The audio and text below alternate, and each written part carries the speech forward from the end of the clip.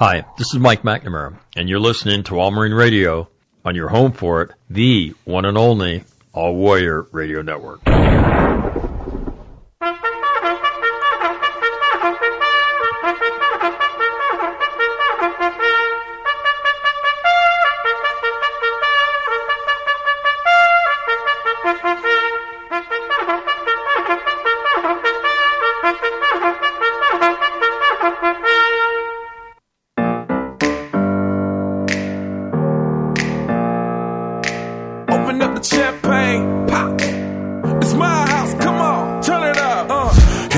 On the door and the night begins. 'Cause we've done this before, so you come on in. Make yourself at my home, tell me where you been. On a Thursday, welcome to All Marine Radio. The Mensa brothers will join me, and we're going to talk about the findings of fact in the investigation that was released a couple of weeks ago. It's a 1MEF investigation into the sinking of an AAV off the coast of California this past July. Today we'll talk about what is known as the findings of fact.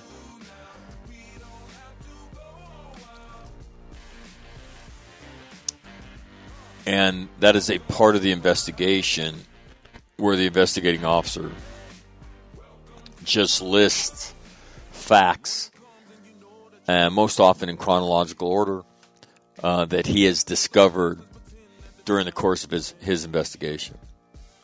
So I don't intend to open the show or do anything else. The segment is long. It's a couple hours long. But I would tell you it is well worth your time relative to listening. So I will get out of the way, and this is a look at the findings of fact in the investigation that was just published 2 weeks ago.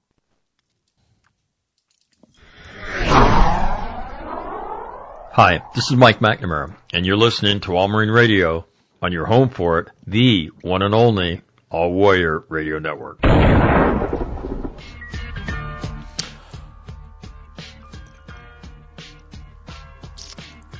Good Thursday morning to you.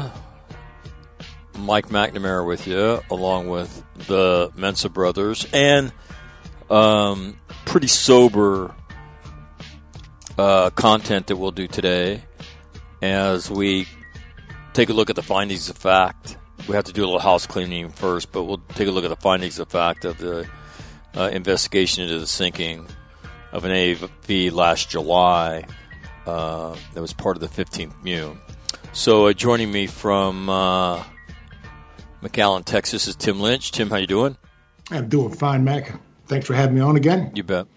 And just outside Kansas City, Kansas, Will Cosentini. Will, how are you? Great here in the Midwest. All right. And then from Southern California, my Southern California compatriot, Jeff Kenny. Jeff, how you doing? Good, very good. Thank you. All right, a couple of house cleaning things. Will, you want to make a correction to something that you said last week, so we'll start with that. Yeah, sort of just a minor detail. We were talking about the investigation and why the safety boat wasn't in the water. And I had said because I thought that the boat davit, the mechanical device that lowers the boat into the water, was broken. That was incorrect. And when we get into the narrative, we'll go through exactly what was supposed to happen with the boats and why they didn't happen. Okay, and you're specifically talking when the AVs launched in the morning. Correct. Okay. All right. I've had a number of people reach out. I mean, a lot of people are listening, and both your expertise are greatly appreciated. Will and Jeff, and then explaining some of this stuff for people that have never been a part of a MEU. I had a number of calls about the tracks that were given to the MEU. And Timmy, I want you to read something that you, if I go ahead. No, I pulled up the document and I couldn't see it. Sorry, I missed my cue, brother. But what I wanted to point out was the endorsement from the first MEF-CG, and in his in paragraph D, finding number or opinion number 22. I'll pick up here in mid paragraph. Fully operational and mechanically sound AAVs should have been provided to the 15th MEU on the day the MEU composited. That's 20 April. And the AAV selected should have been among the most reliable and well-tamed vehicles. The next sentence. The decision to select AAVs from the deadline lot showed extremely poor judgment. And as I read that, I saw Jeff shaking his head. These are sentences I thought I would never see.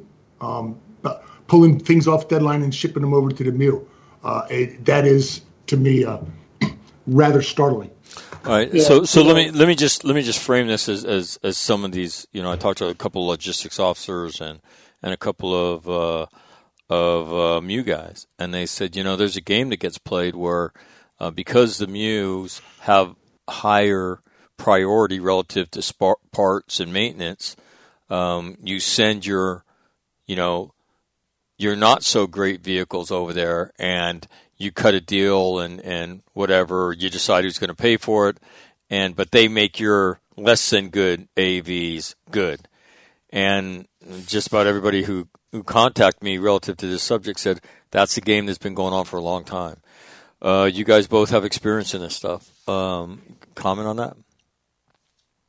Well, I never saw that in the 80s and 90s when I had experience at a company level with the MEUs were really taken seriously, and you didn't want to show your ass by having shit that was deadline by any means. I heard though that same thing from people, and once we got into Iraq and everything, priorities shifted. There's almost like a war between. We were still sending the MEUs out regularly. Matter of fact, a lot of times the MEUs would go into Iraq and then later on in Afghanistan. So, and of course there's not much amphibious ops in Central Asia, when you get past the, the high water mark. So it wasn't really an issue. But the MEUs are still going out, and I think that type of stuff developed over time because no one was getting killed on MEUs that didn't go in country. And they're doing TSC events and stuff like that. So I could see where, that would happen. I could see where that would happen. And I'll tell you, I had some very reliable people in the last 2 days tell me exactly that. Because I'm right there in EOTG. And, it's the main topic of conversation. And I've heard that. So I believe it. Will? Yeah. What I would say about this is... as part of the investigation, there's a copy of the CG1 MEF order on forming a MEU. And the 1 MEF order states MEU commanders shall be provided with properly equipped forces upon composite. So the MEU commander lays a marker on the ground. That's a direct order. They shall be properly equipped. Now, there's a few MEF commander. There's a few mitigations in there that if for some reason they can't be, then there'll be a plan on how to mitigate it, which is typically fiscal. They're going to transfer monies or priorities over to be able to bring that equipment up to standard. And so if this shell game is being played, it's being played with the full knowledge and, well, maybe not the knowledge, but the complicity of the MEF commander via his staff. The MEF maintenance officer would be the one that would have visibility on all those things. We talked a little bit last week about, readiness reporting. We used to call it SORTS. It's called DERS now. DERS, yeah. Defense Readiness Something Reporting System. Right.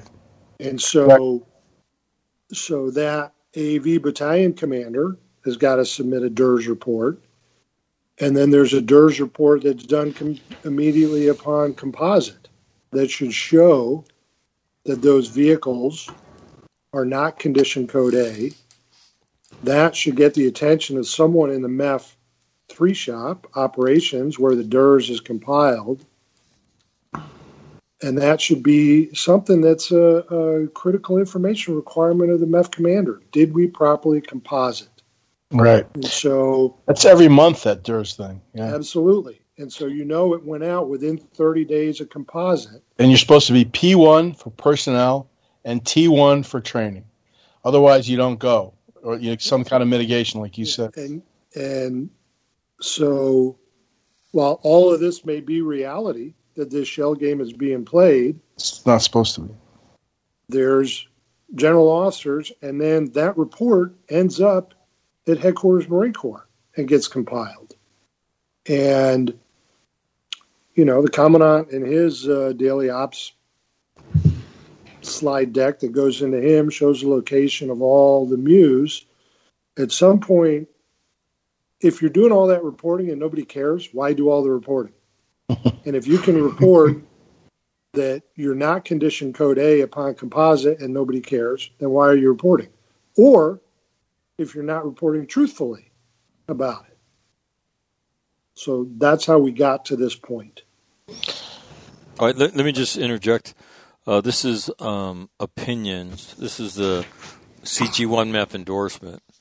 The 15th MEU CO did make AV maintenance deficiencies a priority, and based on the coordinated repair actions taken by the 15th MEU in the 1st Marine Division, he reasonably believed that necessary corrective actions were being taken. All AAVs that were transferred to the 15th MEU, to include the mishap AAV, passed the final inspections prior to transfer and conduct of any operations using AAVs.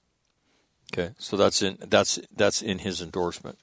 But again, as a guy, and Will can attest to this, when you have problem vehicles, I mean, they seem to always be a problem.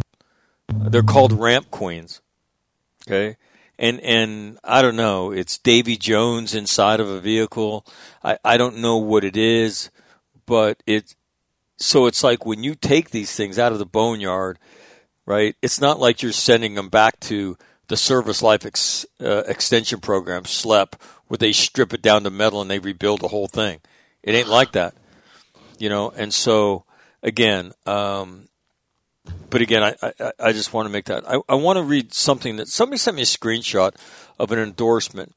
Evidently, and I'm trying to FOIA the rest of the investigation, but an Amtrak went down that was attached to the 26th MEU off Onslow Beach in 2019.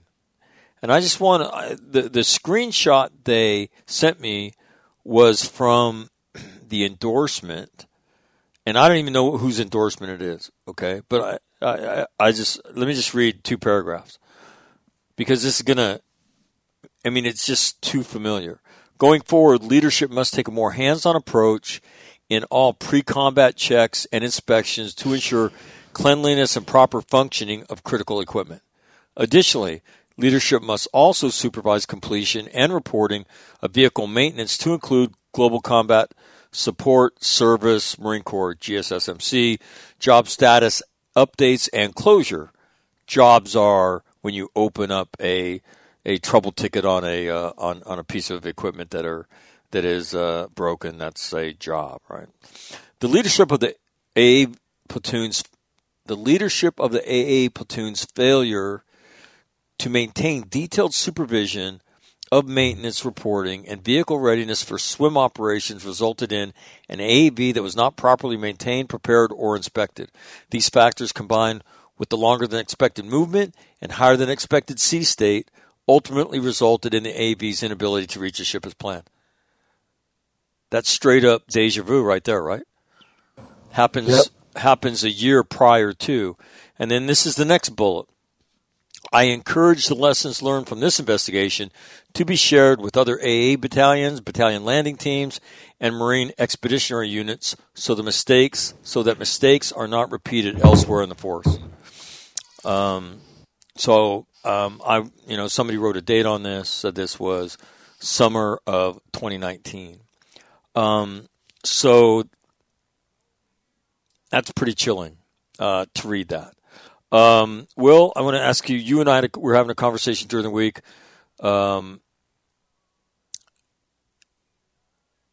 You wanted to make a comment about oftentimes when there's accidents, people use the analogy, this is the Swiss cheese model. Could you first explain the Swiss cheese model and then explain and your thoughts relative to that?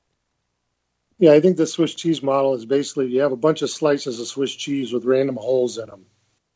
And for a catastrophic accident to occur, you throw all that cheese together in a random pattern, but one set of holes all lines up.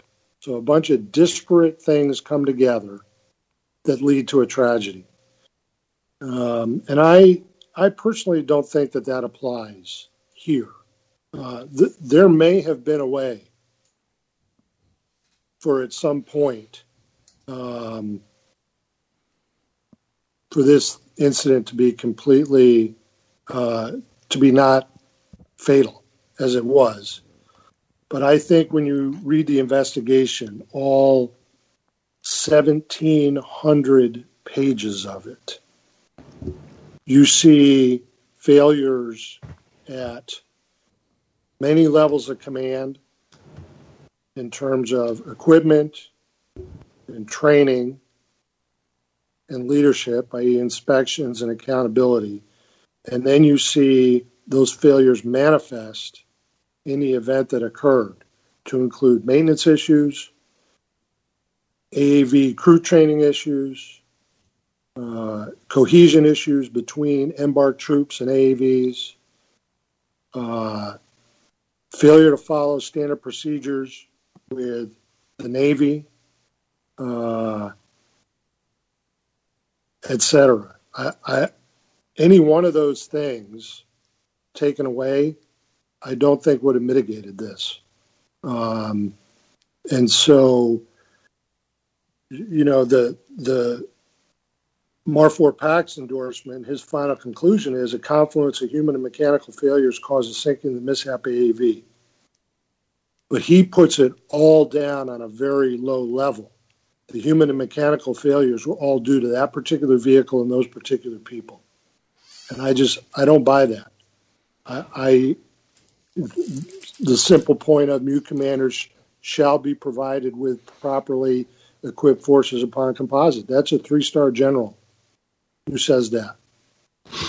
He wasn't there that day, but he has as much to do with it. There's a 2-star general who's supposed to execute that. There's a lieutenant colonel in the supporting unit that's supposed to do that. So,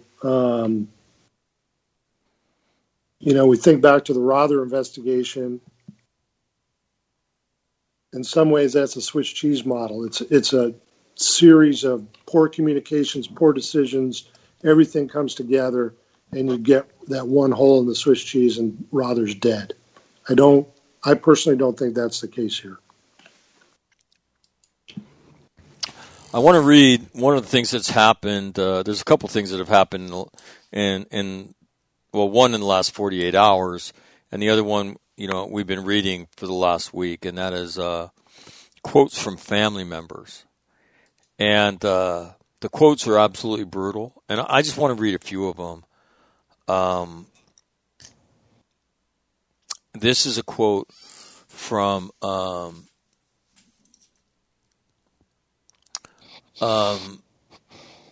Evelyn Baltiera. Her son was a PFC, Brian Baltiera, 18, right? And so she was told this by a Marine who was in the track. Evan, which is her son, right? And Brian's her son, but Evan and Brian were praying together because that's all they had in the darkness, Evelyn told Marine Corps Times. They were praying together because they knew they couldn't make it. Next quote. They were murdered. There is no other way to put it, said Paul Warner, Lance Corporal Chase Sweetwood's stepfather, who raised the Marines since he was a little boy. They were failed from the minute they were chopped into service to the minute it sank. Next quote. This is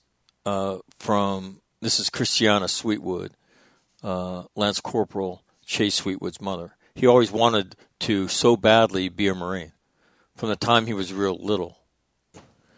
You look clear from the beginning, and it was bad from every single person down. They failed, going down the line. You clear from the beginning, had red flag, then they died. And so and the quotes are, you hear the word murdered, right?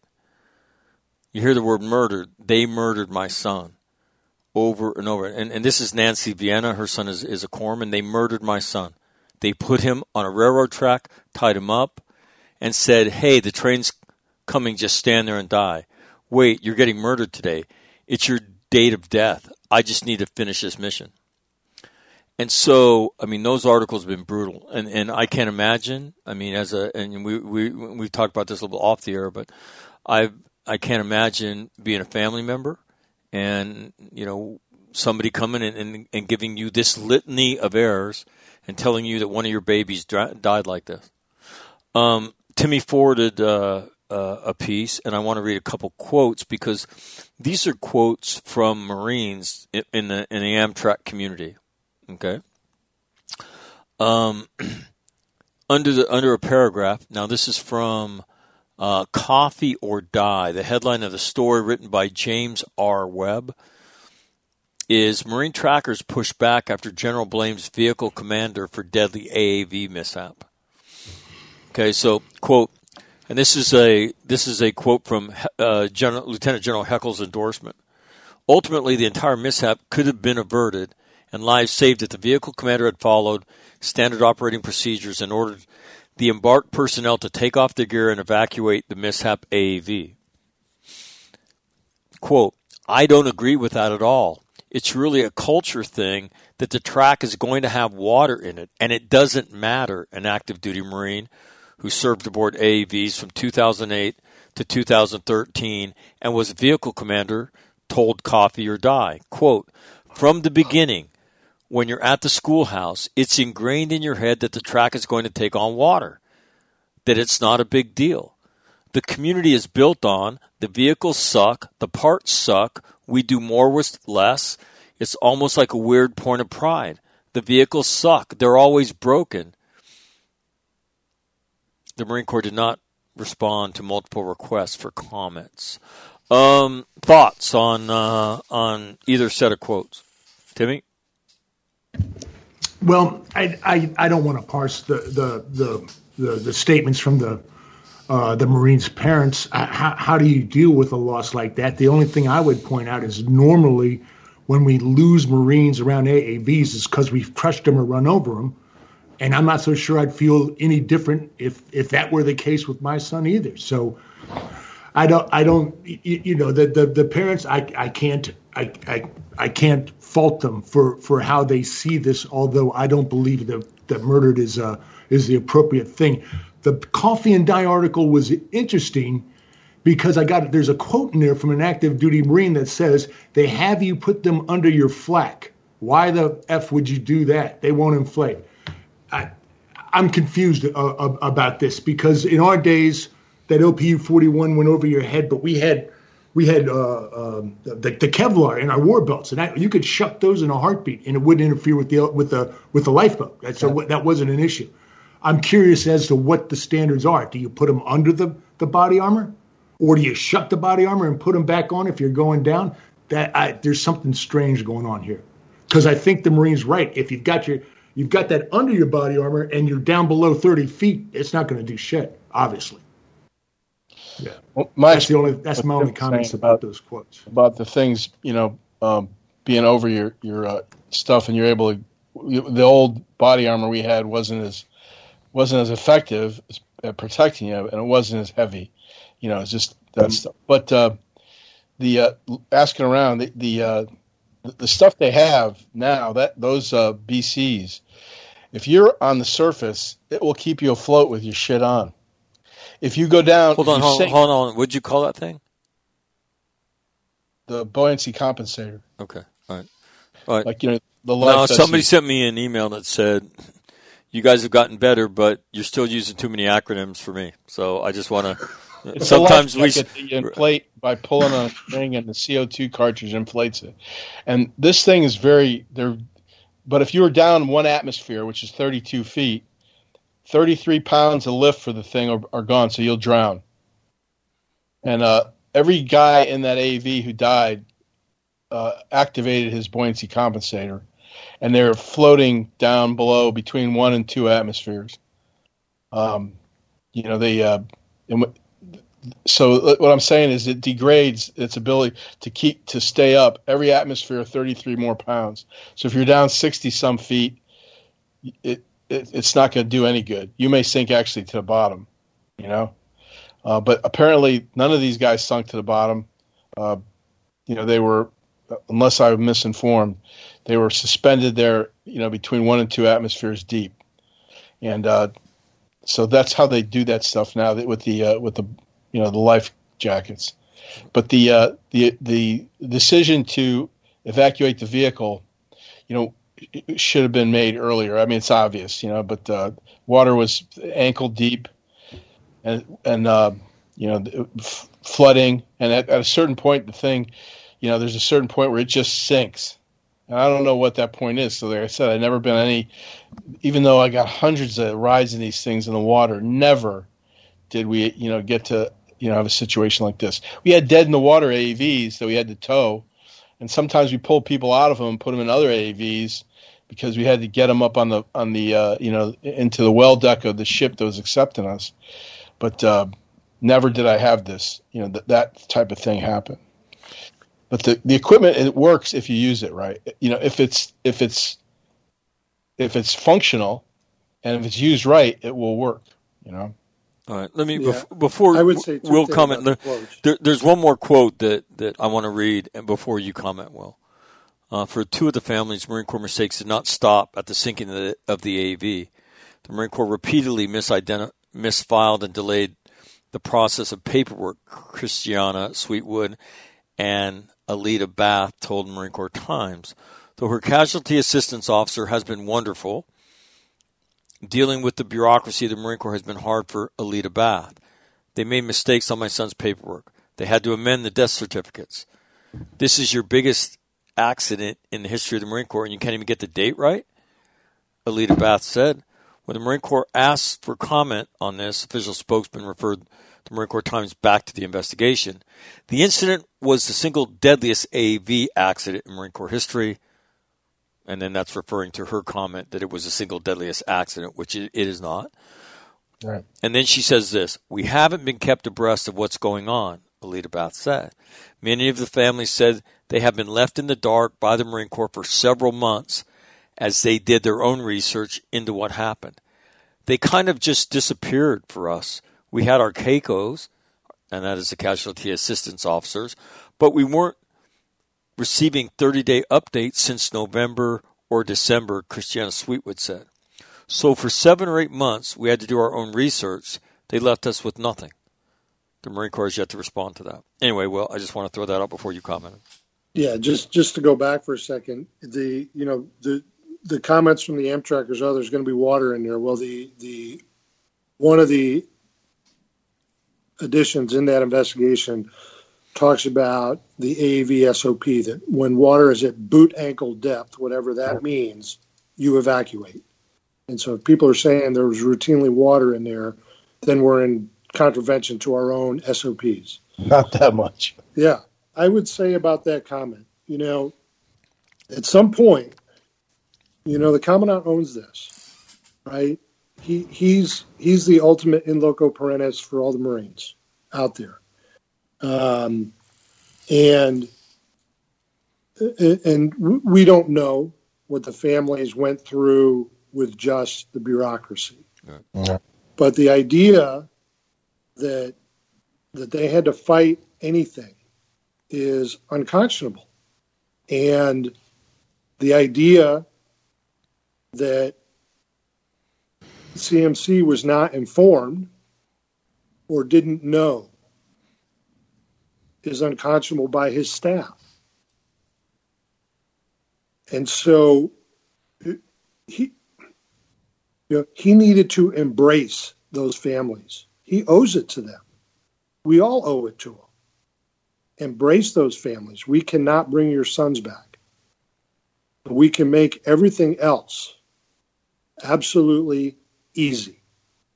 And if there's a period misplaced on a DD-214 or a death certificate, then some 3-star general is supervising a CW05 in the admin office to get that right. And it's going to be done yesterday. And if this became part of routine business, I mean, that's not our institution, right? Because all we are is the people. And if we lose the people side of that, Tim, I agree with your comment. The families, how would you react? I mean, 3 of us on the show have had sons who were in the Marine Corps. Some still are. But after that, the Marine Corps should be doing everything it possibly can to do what it's supposed to do. And, just a slight anecdote, I lost 7 Marines in Iraq when I was a CO. I came home and I went and visited all those families with the exception of one. We had a non-battle death in a different unit, and the death investigation took about 4 months, and that Marine's mom wouldn't believe a word that the Marine Corps said after that, and she wouldn't talk to me. One of the reasons I went there is to personally express my condolences, to attempt, if I could, to illuminate any of the circumstances about how the Marine got killed that they didn't know. But the other part of it was to make damn well sure that the Marine Corps did what it's supposed to do, and that the family knew that the Marine Corps did what it's supposed to do. And then when I came home, I had a company deployed, and we had 4 Marines killed in action there. And I went to every one of those funerals. I handed the flag to their mom. And one of the things I did was to make sure the Marine Corps was going to do this the way it's supposed to do, but again, to also make sure that the family believed that the Marine Corps did what it's supposed to do. I'm the Commandant's representative there. This is our Marine Corps that we're trying, we believe in it, and it's got to do the right thing. And you know what? Mistakes are made, and people get killed. The enemy gets a vote on some of those, but the ones that we own, we should be above and beyond with those families. That they may be bitter that their son died, but they shouldn't be bitter about the way it was handled from that point on. So it's disturbing to me. It's really disturbing to me that a family would have that kind of a complaint. And, and it's also unfortunate that I wish it wouldn't have to come through Marine Corps Times to get comment. I would hope that someone heard that comment via Marine Corps Times and that the crisis action team flew to that family immediately. And we don't care what Marine Corps Times thinks, but went out there to do everything to try and make right whatever we can. We cannot bring your son back, but we can make a lot of other things right, or we should. So that was troubling. All right. An email question I got, and Jeff, let me direct this at you. And this had to do with what did the meth, and then what we'll do is Will's going to kind of walk us through a timeline relative to the findings of fact, and then we'll talk about findings of fact that break squelch for us. And so we'll spend our time today on that. So here's the question. What did the meth and division orders say that the AAV crew had to do and that the embarked Marines had to do? Jeff, can you fill us in on that? Yeah. The AAV crew is thoroughly indoctrinated in how to get out of the Amtrak if it starts to sink, and it's their responsibility to advise the embarked troops. But the only people who go now this by MEF order, division order. Where does this come from? This is the part of the MEF's supervised MU LOI that goes out to division, MLG,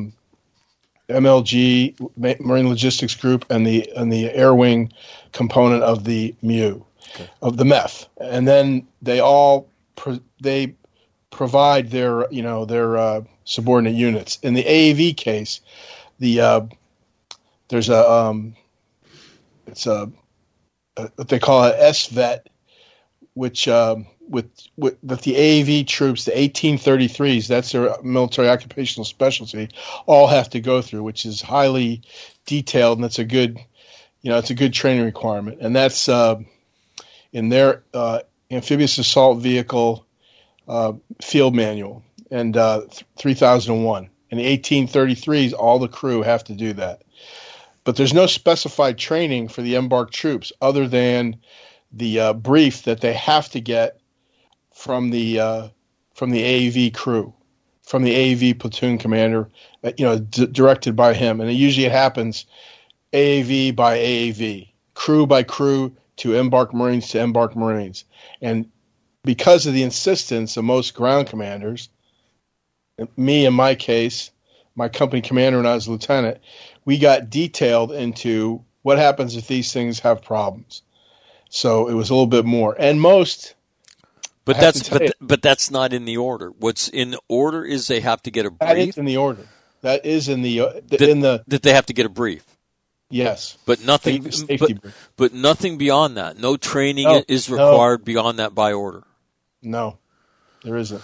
So any helo dunker training or anything that would be done would be over and above what is directed by the order.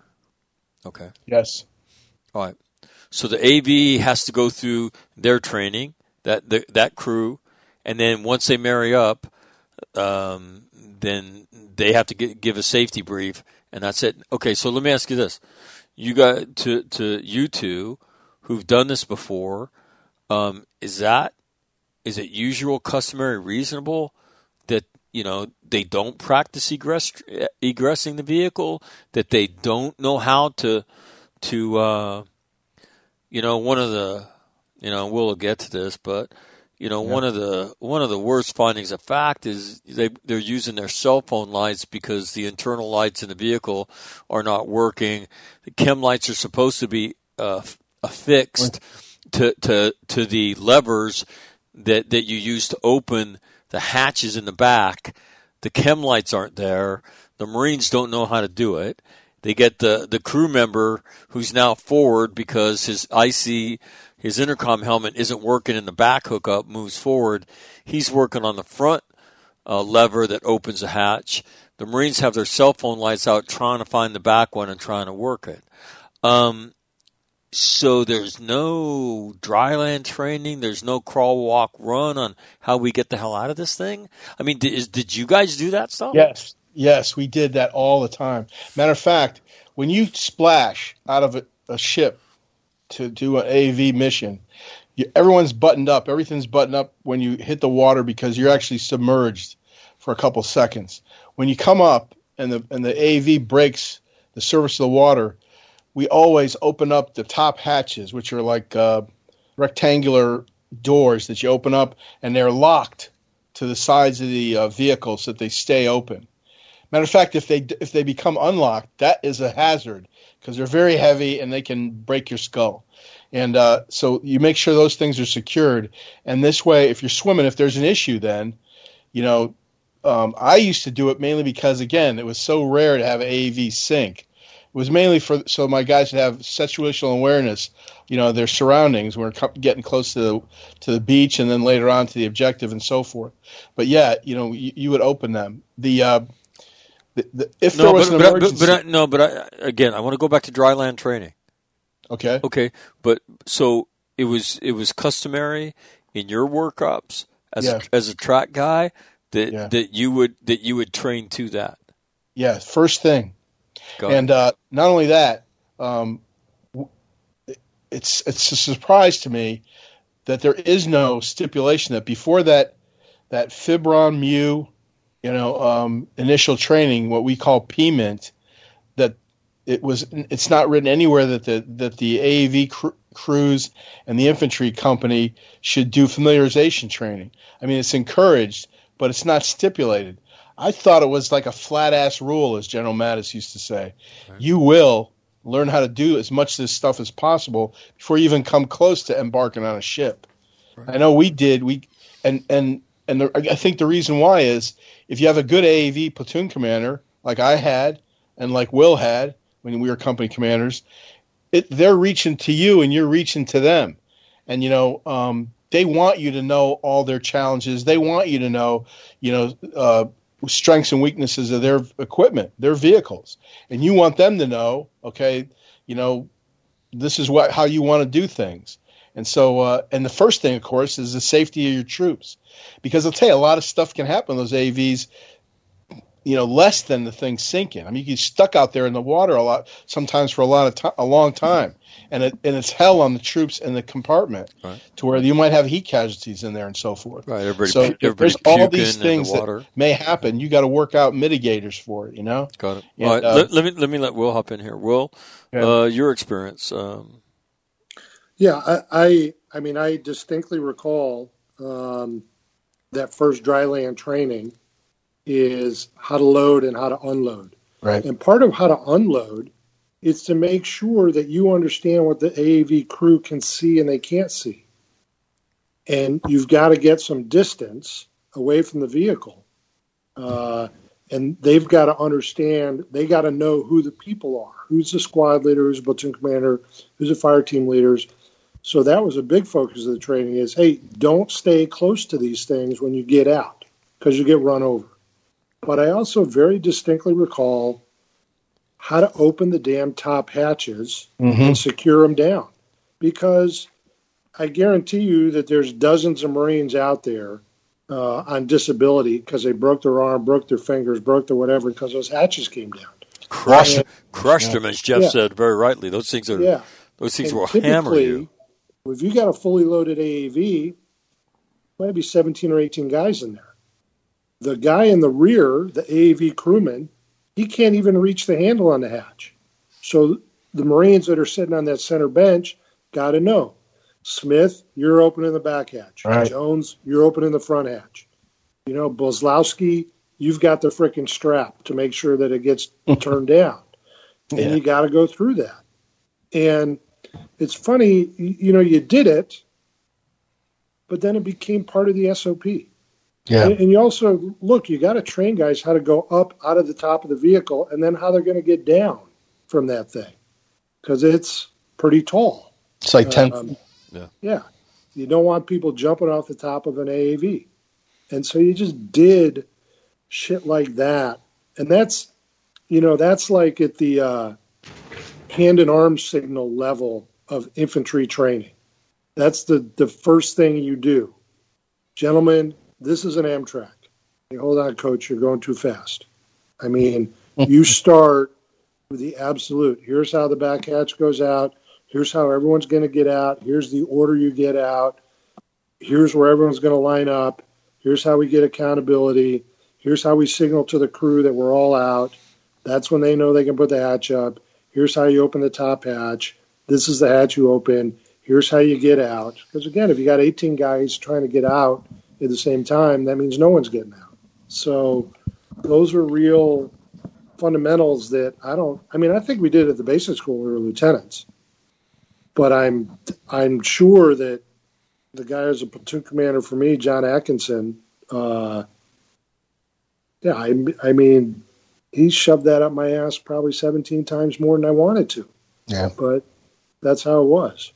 Yeah, you can't say enough about the teamwork that happens. Like, if you got to cross a hardball road like at Camp Lejeune, and there's no tank trip, and there's no tank crossing, you get a bunch of trashy wood and stuff like that, and the grunts put it out there so the AV can cross, and then they police it up behind them, and then it gets to be very, and especially if you're doing live fire shit and you're using the Mod Deuce or the Mark 19 in conjunction with like movements, of your guys, it really becomes, something you just gotta encourage cohesion, and the only way you do that is by working together. All right. And the water part, though, happened. It was not uncommon to have an AAV go dead in the water, either on the way in or the way out. And they were experts. I remember crew chiefs jumping from one AAV to another, working up, setting up tow lines and stuff like that. And then sometimes the AAVs would swim up next to them that were, a little bit not too full. A couple, Marines would jump if it was really going to be an iffy thing, to have the AV is almost empty, if nothing, and only the AV crew on there to get back on the ship. So it was this incident that we're talking about here seems to be in part also a sense of complacency in regards to the threat that was out there. You know what I mean? Exactly. What threat are you talking about? The threat of the AV having issues that might lead to your drowning. Right. The fact that it's a dangerous thing. It's a big 26-ton vehicle. It's a miracle. It's a mystery how the fucking thing can float, even when it's working. But so yeah, I had the idea they just thought, hey, no big deal, but it's a huge big deal. Well, again, there's vehicles go dead in the water. Right, and you tow them, and in fact, it happened to a different AAV on this Evolution. It gets towed. That happens, right? That's in the boat base, and they train to that. You know what I mean? But being dead in the water and taking on water, that's a different kettle of fish. That's different, okay? And so, so when you begin to see these things, it's disturbing. All right, well, why don't you walk us through just a timeline? Where do you want to start? Yeah, so we talked about last week just sort of the events leading up to the day, and the investigating officer put in about 300 or 400 findings of fact, and the findings of fact are basically chronological, everything that happened in the event. A whole lot of them had to do with the search and rescue, recovery, etc. So we won't talk about that. So, and then and anyone out there can get the investigation. We didn't steal it from someone. It's on USNI News. No, it's on this website right here. Just go to you can read it yourself. Just go to the read board and you'll see it there. Yeah, and so the timeline is actually on page 85 or something, graphical. But here's what I gleaned out of the finding of fact. So on July 26th, Bravo Company, the infantry company, goes down to San Diego, gets on the ship. On July 27th, the AAV platoon goes to the beach in Camp Pendleton to splash from the beach to go out to the ship. 14 vehicles launch. They just got the AAV crewmen in them. On their way out to the ship on July 27th, 2 of those have maintenance issues, so that the water propulsion system is not working. And how they maintain momentum in the water is they just turn the tracks. So instead of going about 6 or 7 knots, they're going maybe 2 knots. Eventually, they all get out to Somerset. That's the 27th. Between the 27th and 29th, they do maintenance on those 2 vehicles so that they're all working. Okay. July 29th. Can you hold on one second? I just want to footnote something. Somerset is USS Somerset. Okay. Right. And could you just describe, not everybody's familiar with ship types and things like that. Will, could you just describe the Somerset? LPD 25. So I think that's like the Austin class. It's got a flight deck with 2 helo spots on the back, and it's got a well deck so that the ship can actually flip the gate back. The gate goes down into the water. They can bring seawater into their ballast tanks, lower the rear end of the ship. Mm-hmm. And so the ship is hollow. And you can put a whole load of vehicles in there. You can bring them in like AAVs, swim themselves. You can bring them in on LCUs. You can bring them in on LCACs. And I couldn't tell you how many spots there are, but there's room for a whole load of vehicles back there. And so when you do AAV ops to bring them on, they ballast the ship down, so the back end sinks down. The AAVs propel themselves in. There's water in the back of the ship. They ballast it up, and all that water drains out, and now you're aboard the ship. Got it. All right. So the 27th, they get on. They do maintenance on the 29th. They get their operations order, and they do a confirmation brief on the ship. So on the ship would have been the CO of the ship, the first lieutenant of the ship who's responsible for the well deck operations, the company commander, the AV platoon commander, any of the leadership that's required. They do video teleconference over to the MEU commander, the FIBRON commander, and their staffs, and the battalion landing team's staff. So those guys are on video, other people on the ship. What's in the confirmation brief? They brief soup to nuts what's going to happen on the mission. The entire timeline to include rehearsals, pre-combat checks, casualty evacuation, and they go through what they call ORM, operational risk management, where they attempt to anticipate what the risks are and are they properly mitigated. And so what would ORM? There'd be a thing on sea state in the ORM.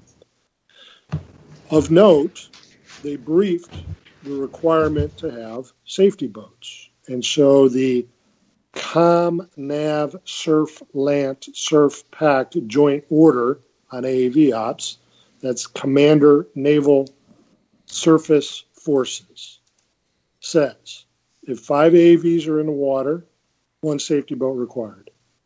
If 6 or more in the water, 2 safety boats required. If the ship does not have 2 safety boats, an AAV can be designated. An empty AAV can be designated to be the safety boat. So they brief in the confirmation brief, only 1 safety boat's in the water.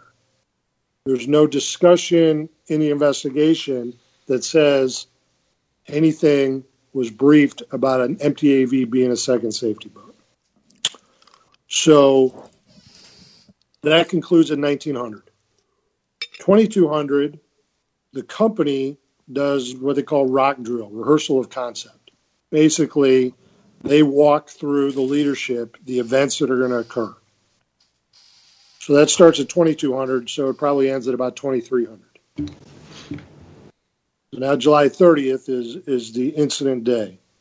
AV crew Reveille is at 0300, Bravo Company Reveille at 0400. So leadership got about 4 hours sleep. At 0500, they load the vehicles. At 0530, they conduct their splash checks. And the splash check is the safety brief to the embarked troops. It's a check of all the hatches that they close properly, that all the equipment on the AAV is operating properly, et cetera. There's a checklist that's enclosed. At some point prior to that, they discover that an AAV has a maintenance issue. So there's 14 on the ship. This one's got a maintenance issue. It's not going ashore. So now 13 are going ashore. It's also discovered that the safety boat is not operable, won't start. So at this point, they designate an AAV, not an empty AV, an AAV to be the single safety boat. So we're still in violation of the order. And the CO of the ship, so there were 2 boats on Somerset because the CO of the ship says shift the crane from the inoperable safety boat to the operable safety boat. Not sure, and that may be the issue of why the Somerset was only going to provide 1 boat, because they only had 1 crane available to launch the boat. So AV splash at 7:45. So they're 45 minutes late. They're supposed to splash at 7. 13 AAVs in the water. 8:38, they land on San Clemente. They execute their tactical mission there. As they're retrograding back down to the beach, another AAV suffers a maintenance issue. They don't have the ability to repair it ashore. They need parts. They call it a Somerset. Somerset does not have parts available. So that AAV's got to stay there. They make a decision that they're going to leave 4 vehicles on the beach. And someone might ask why. Well, it makes perfect sense. They've got to repair the vehicle. They may not have the expertise among the Marines there, or maybe physical labor enough. They need more people. And also, once they get that vehicle repaired, they don't want a single AAV in the water to swim back to the ship. They'll have a section of 4. So 4 AAVs are going to remain behind. 9 are going to go back to the ship. At some point, an LCAC comes to San Clemente. The Marines on the beach thought that the LCAC was bringing them apart.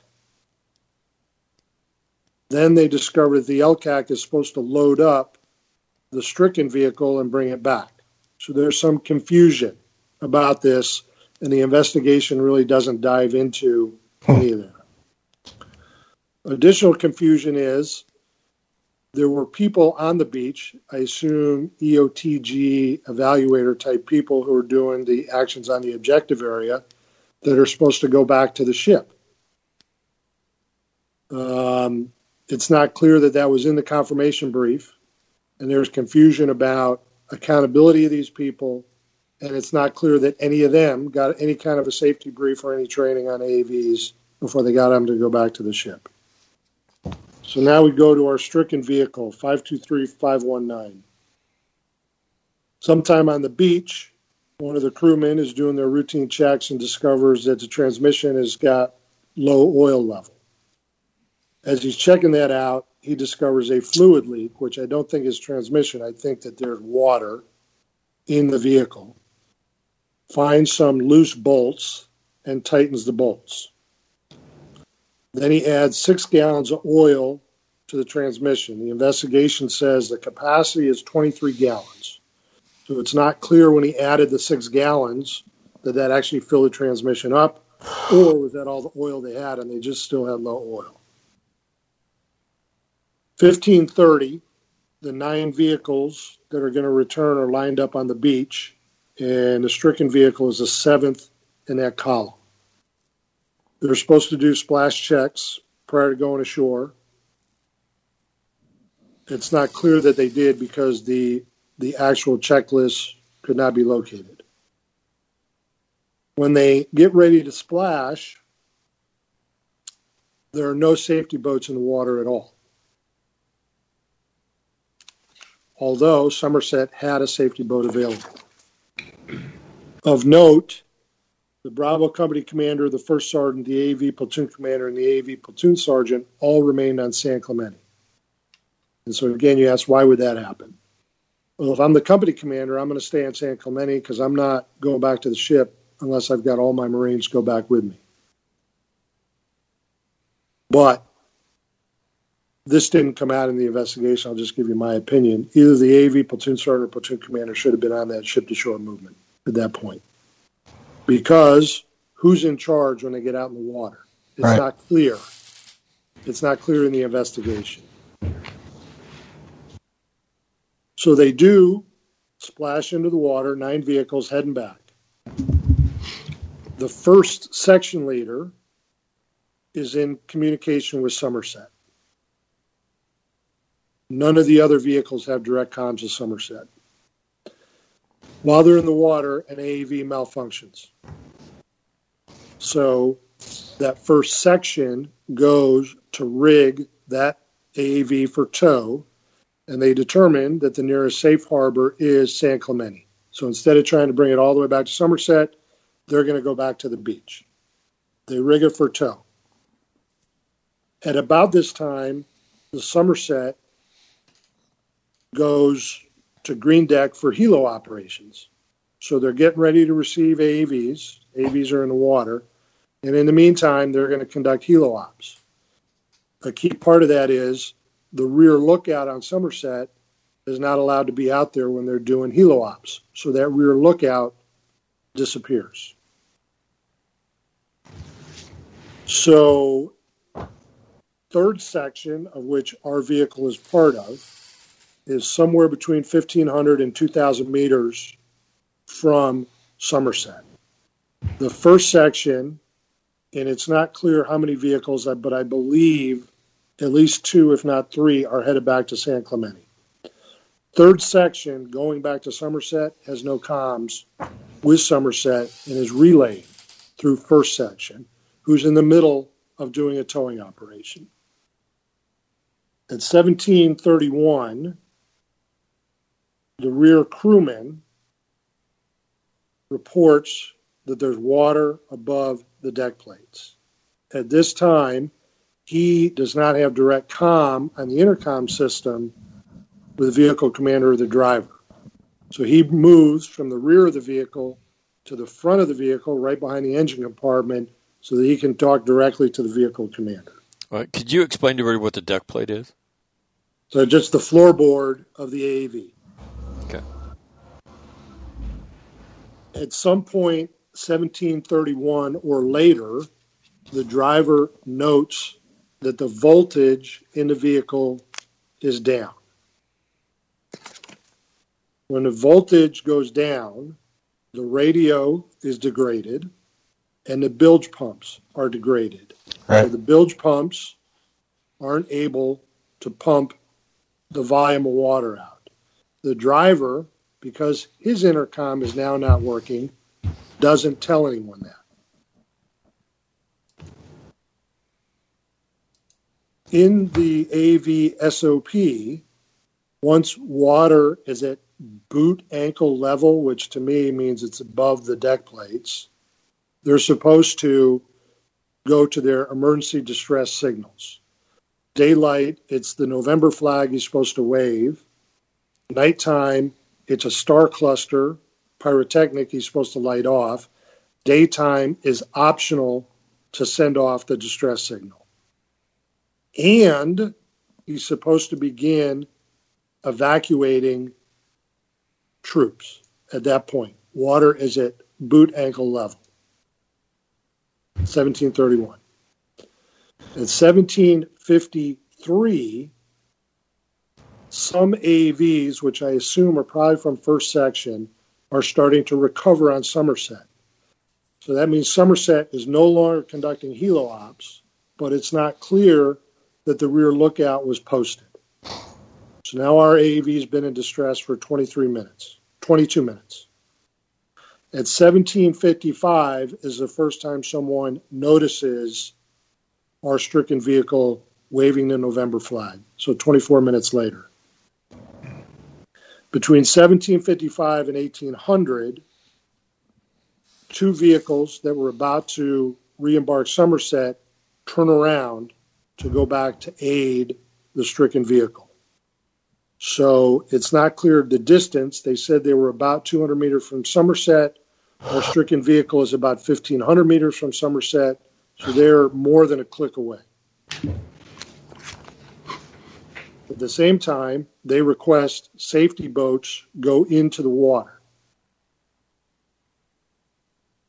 Eventually, the water rises to the bench seats. Hey, Will, could I just Go ahead. So at no time are those. How does safety boats work when you're egressing to the ship? I assume the safety boat, yes. So what normally happens is the AV platoon commander is generally in charge of this operation in direct comms with the ship. The ship determines that all conditions are set. Right. Sea state's appropriate. The well deck is working properly. Any other factors are not involved. Ballast out. And the safety boats are in the water. And typically, we wouldn't splash off the beach till the safety boats had near approached the surf zone. Exactly. Because the safety boats will not operate in the surf zone. They're prohibited from going to attempt to help anyone in the surf zone, because basically you'll just end up killing everyone in the boat too. Right. So we would basically get a visual on the safety boat. the AV platoon commander would have comm with the safety boat in the ship and say, safety boats are sighted, in position. The CO of the ship or the acting, officer on the ship would say, commence splash, and they would go out. So not sure what happened with that on the beach, but at this point they request safety boats go in the water. And there's no indication that there was any conversation between the beach and the Somerset about, let me know when conditions are set so I can splash. I couldn't parse that far down in the investigation. I don't see that anywhere in there. I think it's a deficiency, to be honest, in the investigation. Right. So I didn't see it either. I just wondered if you saw something I didn't. No. Because, again, for us, it's as fundamental as requesting for a range to go hot. Exactly. Right? Is a corpsman there? Is a safety vehicle there? Right? Do you have good comm? Do you have backup comm? Yes. Okay, you can go hot. Yeah. Captain of the ship, he's the one who decides anybody who comes on that ship anyway, and that's a manifestation of. Got it. All right. Go ahead, Will. He's the one who makes the decision. Right. So in the investigation, timeline breaks down here. So at 1800, these two vehicles turn around. Sometime between 1800 and the sinking, these events are happening. Water rises to the bench seat. At that point, the vehicle commander tells the crewmen in the back, the AV crewmen, to tell the Marines to drop their gear and to open the hatch to be able to egress. So while this is going on, the Marines are struggling to turn the handles, which are on the ceiling of the AV, which opens the hatch.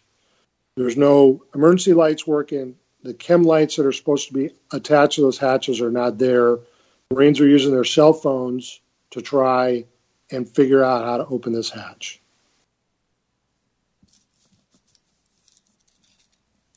As the two vehicles that had turned around prior to getting back on Somerset, they have now arrived on the scene. As they get there, one of them runs into the stricken vehicle. And I think that the investigation says that this had no material impact on the vehicle itself, but you get the sense of confusion. They get the hatch open. The crewman gets out, and he's able to get one of the embarked Marines out with him. The vehicle now has gone broadside to the waves. And at that moment, a wave comes over the top, completely fills a compartment, and the vehicle sinks in, they said, about a minute. And it doesn't say in the findings of fact when it sank, but in the timeline it says it sank at 18:15. Eventually, the vehicle commander, who's riding in the top in an open hatch, that crewman, 3 embarked Marines get out. The driver of the vehicle floats to the top sometime thereafter. And so that, as I count it, is 6. And I believe there were 16. 8 Marines killed, 1 corpsman killed. So I don't know if I know how to count right, but there's a Marine in there that either wasn't there or got out as well. And I couldn't matrix through and figure it out. That's in the first, I want to say 70 or 80 findings of fact out of 300, and it may have been more than that. And the rest of it goes into the search and rescue operation, which is not really germane to what we're talking about. So key points, emergency really occurs at 17:31. Nobody really notices it till 17:55. Vehicle sinks at 18:15. So 44 minutes from water over the deck plates till it going down. All right. What I want to do now is, Will, are there anything else outside the timeline that you want to put in here before we start talking about findings of fact for the rest of us that break squelch? Yeah, I read the entire finding of fact, the endorsements, and a bunch of the other stuff. Right. there's a series of findings of fact after they recovered the vehicle, and they did what they call limited technical inspection. And, I think as Jeff alluded to earlier, the vehicle was simply not put together properly, which I believe is probably some crew error and probably some maintenance error at AA Battalion, because some things like the cooling tower, the radiator is not attached properly. I don't think that that's a crew level evolution. Right. There were drain plugs that were missing. Right. There were other pieces of equipment improperly assembled that led to significant leaks coming into the vehicle. And that's all in the findings of fact as well. All right. So let me open it up. Timmy, in terms of findings of fact that got your attention that broke squelch? I'd go right to number 82, which states the AAV platoon commander stated he assumed the USS Somme would have safety boats in the water for movement of the AAVs. That says to me everything you need to know. Assumed. Will and Jeff have gone over how you do this kind of evolution. That jumps right out at me, and I want to defer to the two experts for the rest by only adding what's not in the findings of fact is disturbing, and that is the Navy's side of this issue. But I'll defer to the experts. Jeff, Will, thoughts? Well, I mean, to me, I always thought it was written in stone. It was another flat-ass rule that the ship controls your movement when you're going shore to ship, and you don't go until they tell you can. And not only that, like Will says, the safety boats show up outside the surf zone, and they kind of, corral you back. And if there's issues, and a lot of times there are, I can't believe the amount of dead calm in this thing with the vehicles. It's almost like you shouldn't splash vehicles that the calm is down. You know what I mean? Let alone come back to the ship. They should never have left. And the idea that here comes the first section leader, and now he's going to be talking to the ship, while is the platoon commander monitoring that? I mean, I didn't see that in the investigation. It's just not mentioned. Is he involved at all? Because it's just a sense of this isn't really that big of a deal, but it was a big deal. And they started having other, misfortunes. I mean, the AV going down in the first section, and then they got to tow that. And then they decide that they're going to bring it back. I mean, it's just, and yet because of the shitty comms, there's no supervision from the shore where you got the company commander and you got the AAV platoon commander. It's just, that alone right there just shows not so much AAV problems as, bad judgment. And then the AAV crew chief of the actual AAV in question, I'll tell you what, ankle deep, boot top deep, you got to get out of that vehicle. That they don't come back from that. And that's absolutely written in the SOP. Yeah, I mean that's right there. I mean, and then I'll tell you, and I'm not just saying that we were great. I thought we were experts at the troops fucking opening those hatches and dogging them down, because it's the first thing you did when you every time you get out of the ship and you plunge into the water, whether it's coming off an LST, an LPD, or an LSD, there's a little feeling like we may not come back up, And then when you bob up, you're like, okay, we're good to go. Hatches come open and they stay open, and the AV guys don't like that a lot of times.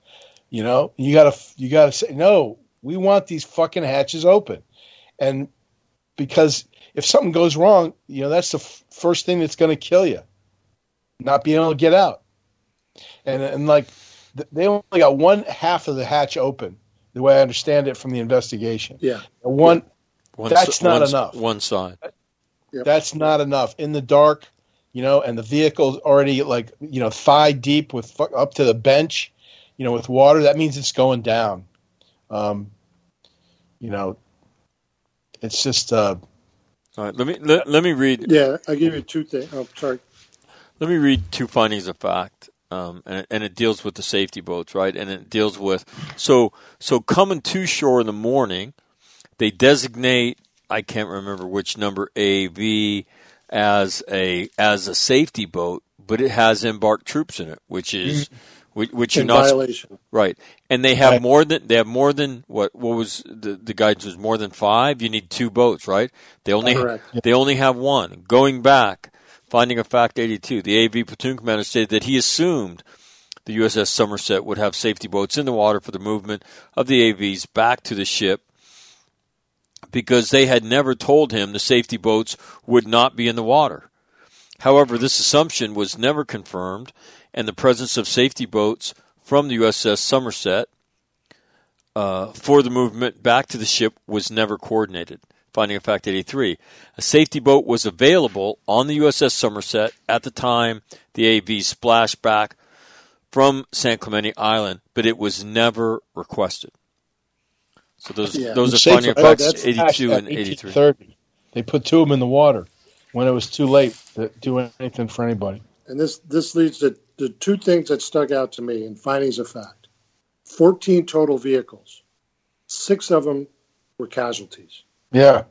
2 going out to the ship, 1 on the ship, 1 on San Clemente, 1 on the movement back, and the 1 that sank. 6 out of 14. That's a systemic issue.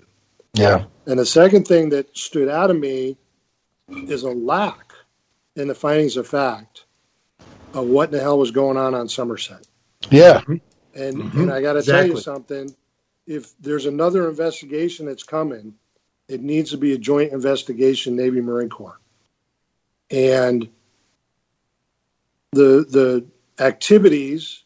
How the fuck can you do this investigation and not have that? I mean, yeah, the competence. It was a mystery to me, man. Yeah, the competence of the CO, the CIC, and the first lieutenant on the Somerset.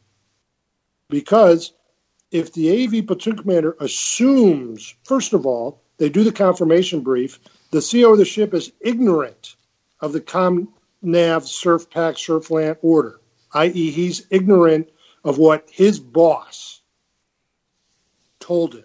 This is what you're supposed to do. He's a CO.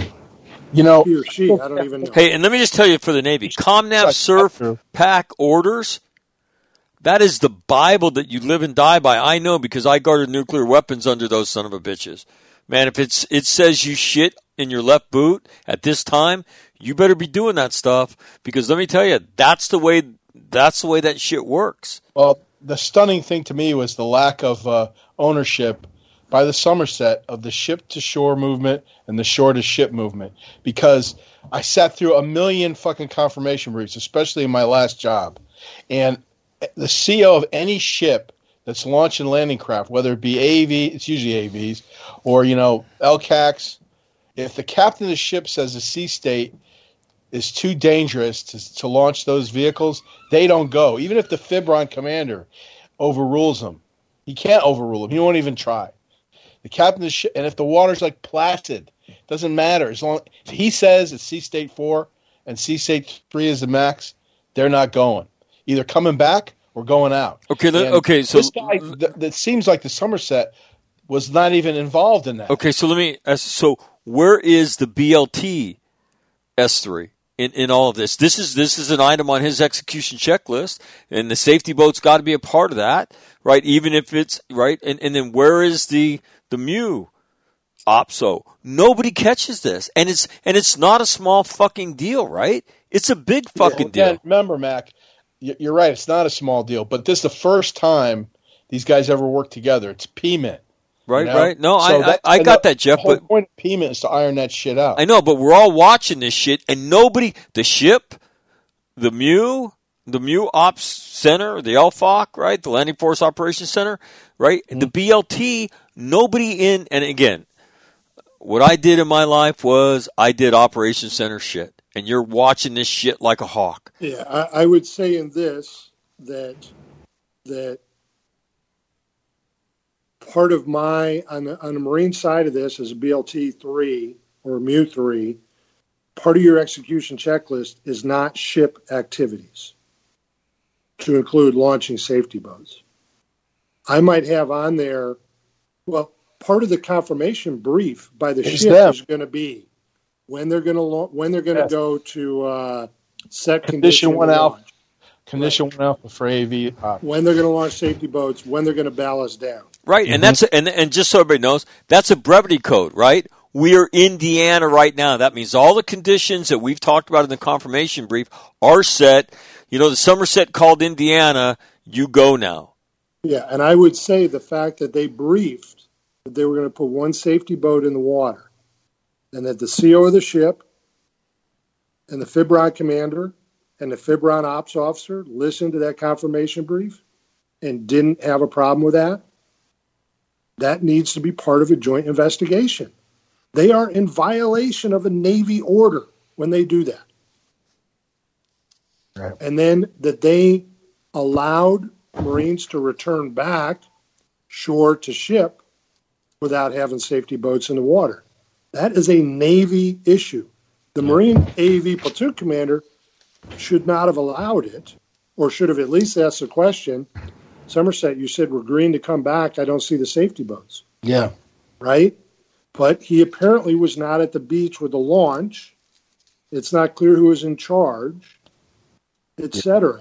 It's some people might call these Swiss cheese things. They're not. These are the fundamental. AV. He's talking the safety boats as much as he is the ship once you guys are splat. Exactly. Right.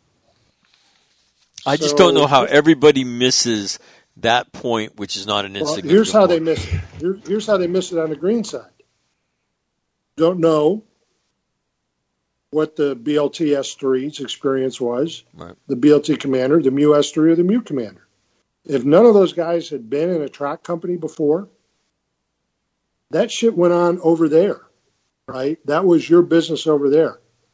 I had a little bit of experience in Helos. I got no experience in Rubber Cove. As a BLT-3, I learned about, right. The ship's got to ballast down. Here's how long it takes. Here's how long it takes to launch boats. Here's how long it takes to recover boats. I didn't know the intricacies of any of that crap, but I knew, and I'm making stuff up now because I don't remember. But yeah, when they say they're going to launch, that means it's going to take them about 20-odd minutes. It takes 15 minutes to ballast down. So I could sort of work my mind around a timeline for those kinds of things. But they knew what the safety procedures were in coordination with the Navy in regard to boats, what the position was, yada, yada. That was never part of my visibility. But that's the Navy's job.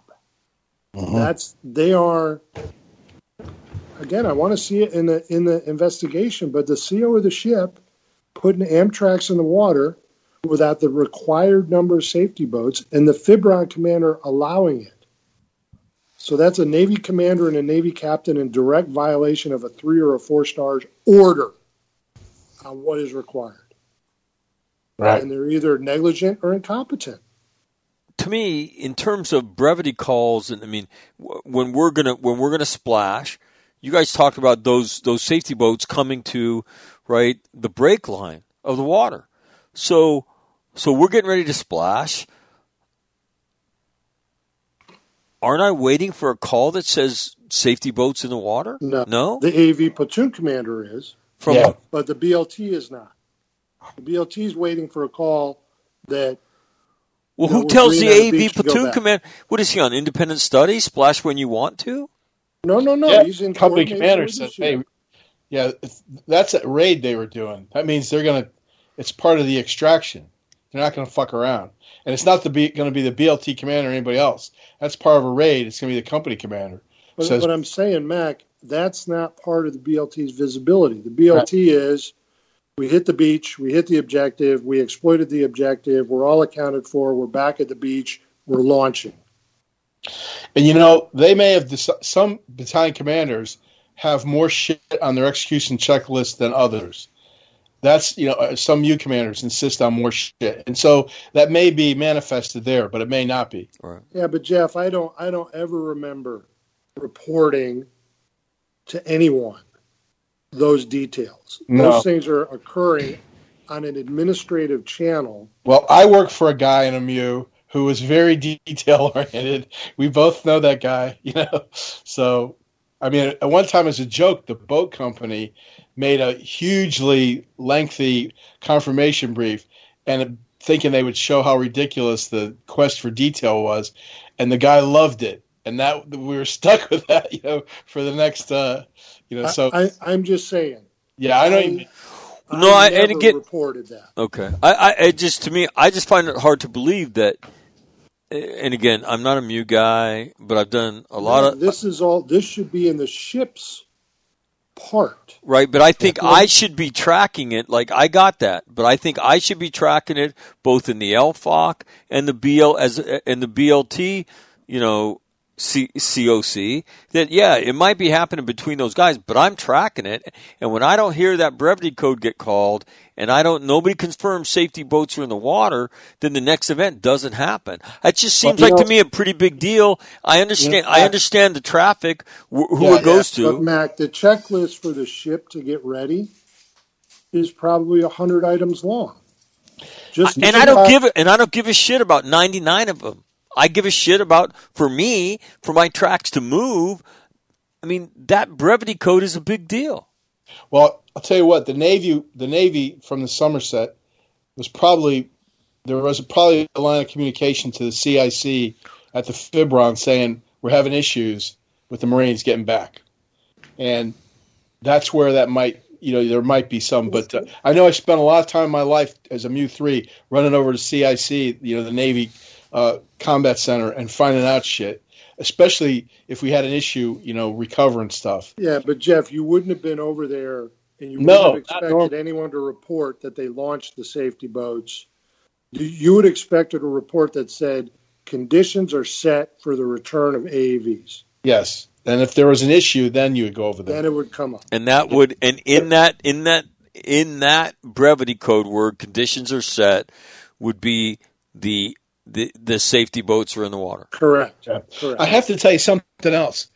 I didn't used to like this mission because I didn't think it was realistic, but the VBSS mission really pushes. Explain that. It's basically what it is a ship takedown by the embarked Marines of the MEU on a ship that's been seized by nefarious people, either pirates or terrorists or whatever. And the VBSS stands for Visit, Board, Search, and Seizure. And it's but it really means you're going to take down a ship by helo or by rubber boat or by both simultaneously. And that the fact you had to do that would usually cause a lot of extra coordination between the green side and the blue side on stuff that was relevant to the ops that the Somerset was doing, i.e. boats in the water, doing something in conjunction with the Marines.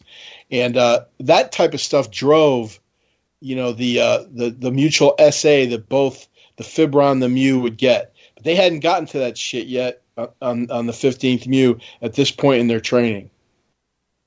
So, you know what I'm saying? So to them, I could see where they're like, this is our problem. Or, why should we let the Fibron know that we got 4 dead AVs bobbing around in the, in the water? I think that would have happened. But Mac, your point that someone in the BLT or the MEU should have known that the safety boats were or weren't in the water. I would disagree with you. There's subsets of responsibilities that they should report. Conditions are set. There's 100 things that lead up to that is their responsibility. You're just waiting to hear. Condition 1 Alpha for AAV ops, and that's safety boats. That's ballast down. That's all that shit. Yeah, that's what you're expecting. Because otherwise, put yourself at the RCT ops office. Is Alpha Company ready? Maybe there's a brevity code for that, but you're not interested in that first fire team conducted. Did first fire team conduct their pre-combat check and inspection? No, that's a subset of a unit that's reporting to you. It's their responsibility to do those things to be ready. Yeah, I'm struggling with that, though. Well, think about the flight deck. Think about the flight deck. All right? They got to do a FOD walk down. They got to do this. They got to do that. They got to do all that crap. Right. As the MEU S3, you're interested in the flight deck is supposed to be ready to conduct air operations at 1800. The brevity code is Green Bay. When they say Green Bay, all those subsets are in. Every single one of them is critical. Right. But it's what are you going to do about it anyway? What are you going to do about it anyway? What are you going to do about what? If those safety boats aren't in the water? Yeah. I think I think the ops guys turned to and they solved that. Yeah, but I mean, you can't. I mean, okay, so now you know the safety boats aren't in the water. So then what? You go to the Fibron commander and say, "Hey, make your guys put the safety boats in the water." No, we're going to stop the tracks from splashing. Yeah, they're not going anywhere. But yeah, and that's it. If they reported conditions are set, yeah, you have to accept. If they're that. lying, how are you going to know? You know, I mean, it's like there you go. They reported that they're set. They didn't do their job for some reason. That's not highlighted in any of the investigation or the endorsements. I thought it said a safety boat was available on the Somerset at the time the AV splashed. Well, this is fine. In fact, 83, back from San Clemente Island, but it was never requested. Exactly. So they're in violation. So in the confirmation brief, the AAV platoon would internally source safety vehicles going out and coming back. That's supposed to be like there's an emergency with the with the Navy boat that they can't do too. The confirmation brief wasn't clear, and what they briefed was in violation of the orders anyhow. Right. Mm-hmm. That's where the incompetence or the negligence of the CO of the ship and the Fibron commander come in. They briefed, we're only launching one boat. Well, someone there should have said, the surf pack order says you got to have two. Oh, okay, how are we going to mitigate that? Oh, someone else is going to bring a boat over, or we're going to designate an AAV, and then that gives the BLT commander and the MU commander an opportunity to bring in their judgment. What's the order say? It's got to be two, and you only got one on Somerset. You're going to have an AAV do it. What are the other options? I don't like those options. I want two in the water. They never did it. How aware were you two of that requirement as lieutenants? 100%. Yeah, that's what I would think. That's what I would think. I don't know that it was a Surfland order. I just know there was two in the water every time we were out in the ocean.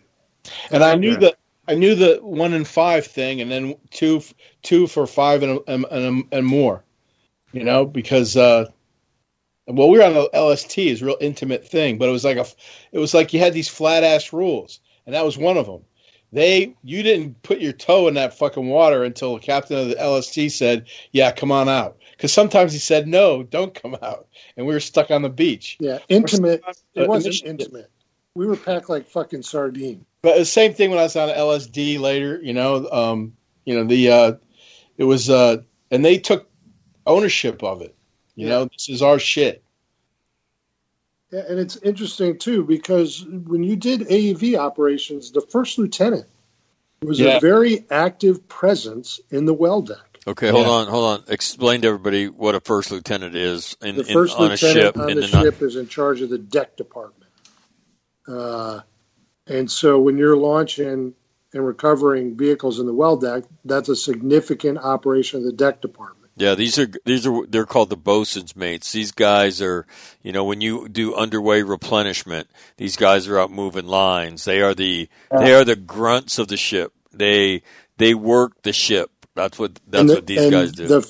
The first lieutenant, again, was because the AVs go out and then they all get chained down to the deck, and they got to be properly positioned. And the first lieutenant is out there. Until you've done it a few times, then you know exactly where each AAV goes. Mm-hmm. And you got to turn the things around. And then you got to pump the water out. And you can't let troops out of the vehicles till all the water's out. And then you unload in a certain way. And the first lieutenant of the ship is up there with a fucking bullhorn and a whistle. And he's involved in this.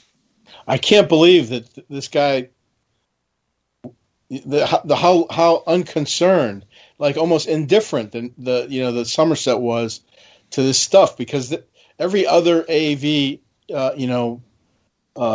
deployment I did, man, it was just they were in that they were into that part, ship to shore, shore to ship, You know, they were really So into you would it. expect somebody from the Somerset CIC, as they're going down the execution checklist, saying, "Hey, confirm with them that they have their safety vehicles."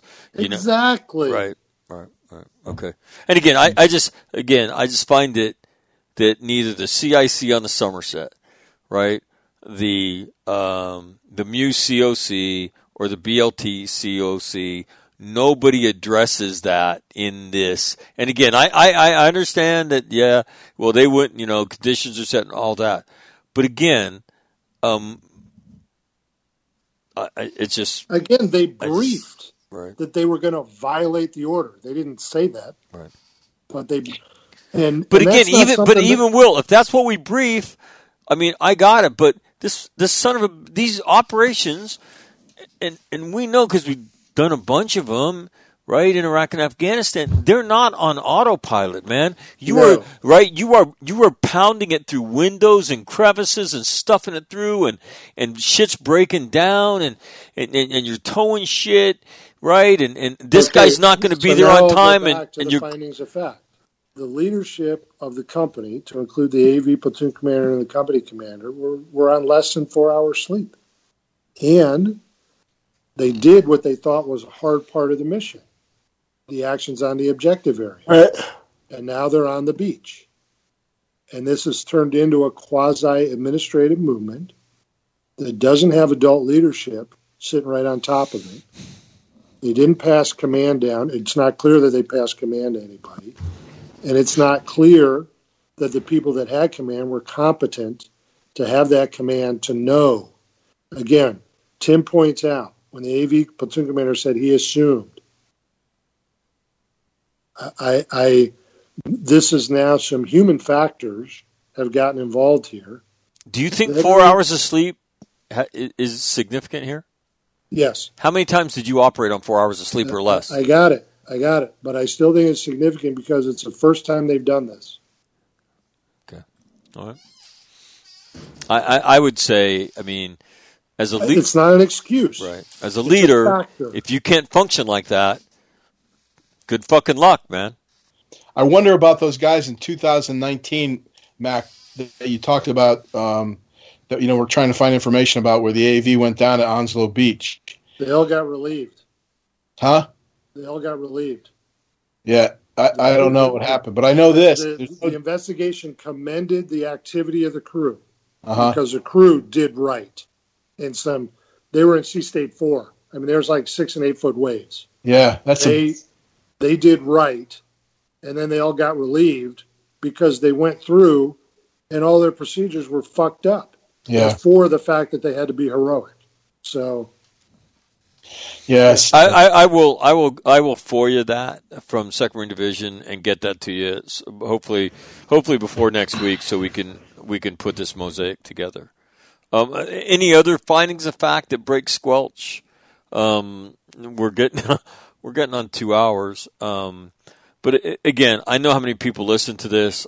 I know how many people have reached out to me and say, "Hey, I appreciate you guys breaking out your secret decoder rings and explaining some of this stuff, and then highlighting the stuff that doesn't make sense to you." Any other findings of fact, Jeff? With me, the helo ops going on simultaneously with this thing, and could the Somerset have gotten closer to the beach? I don't know. Would have taken a skipper who was involved, right? Yeah. The other, I want to say the thing that I wanted to bring up was something in General Heckle's endorsement. So if you give me a second to find that, I wanted to read something out of that. Give me 1 second. Couple things. Recommendation 10. This is from General Heckel. He's the 1 MEF commanding general, Lieutenant General Heckel. I agree with the investigating officer's recommendation to change reference B to state if an AV is used as a safety boat, it must have no embarked personnel. This change should be made immediately. Additionally, AAV collisions noted in this investigation, one that occurred in the surf zone during the training event at Camp Pendleton, and one that occurred while AAV-14 maneuvered close to the mishap AAV in preparation to transfer personnel, close parenthetical, raised questions about the maneuverability of AAVs and whether AAVs is a good option to serve as a safety boat. In the longer term, I recommend that the assault amphibian community and training and education command formally consider this question and what other options may meet that requirement. Rigid hull inflatable boats and combat rubber raiding craft are certainly swifter and more maneuverable. An inflatable life raft attached to an AAV and the amphibious combat vehicle is another option to consider. That's recommendation 10. So I want to throw that out. And then number 11, his recommendation. I assess the general population of ground vehicles and associated training and safety standards to be inadequate. There should be a concerted Marine Corps effort to ensure ground vehicle safety procedures and checks are conducted in a manner more akin to the vigorous aviation procedures and checks. In short, there can be no laxity in regard to safety checklists of any kind. With this will be a focus of effort within one MEF and its subordinate units, including MUSE.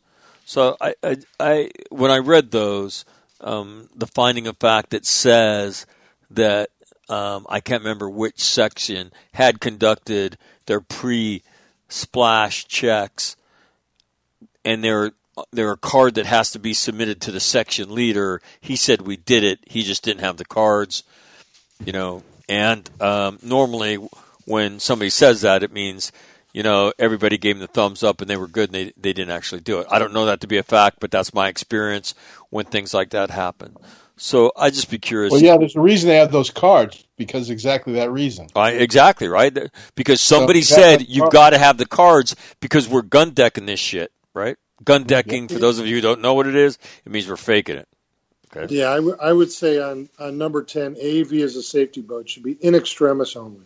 Yes. You put two safety boats in the Navy in the water, and one of them has an engine go out in midstream in the operation, then you designate an AAV. How you transfer people in and out of there, I have no idea. But I would say, and I would say this, Will, and that AAV cannot be part of the operation. Yeah, the problem is the only time I would ever do that is in extremis. Right, and so that's what I'm saying. Never. Right, that it cannot have troops and it cannot be part of the subsequent operation. And if Somerset, I've been thinking about it, they said the one boat, the engine went out, so they shifted the crane to the other boat. So that may be the reason they didn't want to launch two boats, because they would have had to do an extra crane operation, which would have been more time, which would have meant some son of a bitch would have had to get up earlier, which meant the whole ship goes to 1 Alpha that much earlier. Well, fuck you. That's your job. Yeah. And they put two boats in the water at 1830. But, of course, then everything was OBE. Yeah. But, Somerset got, yeah.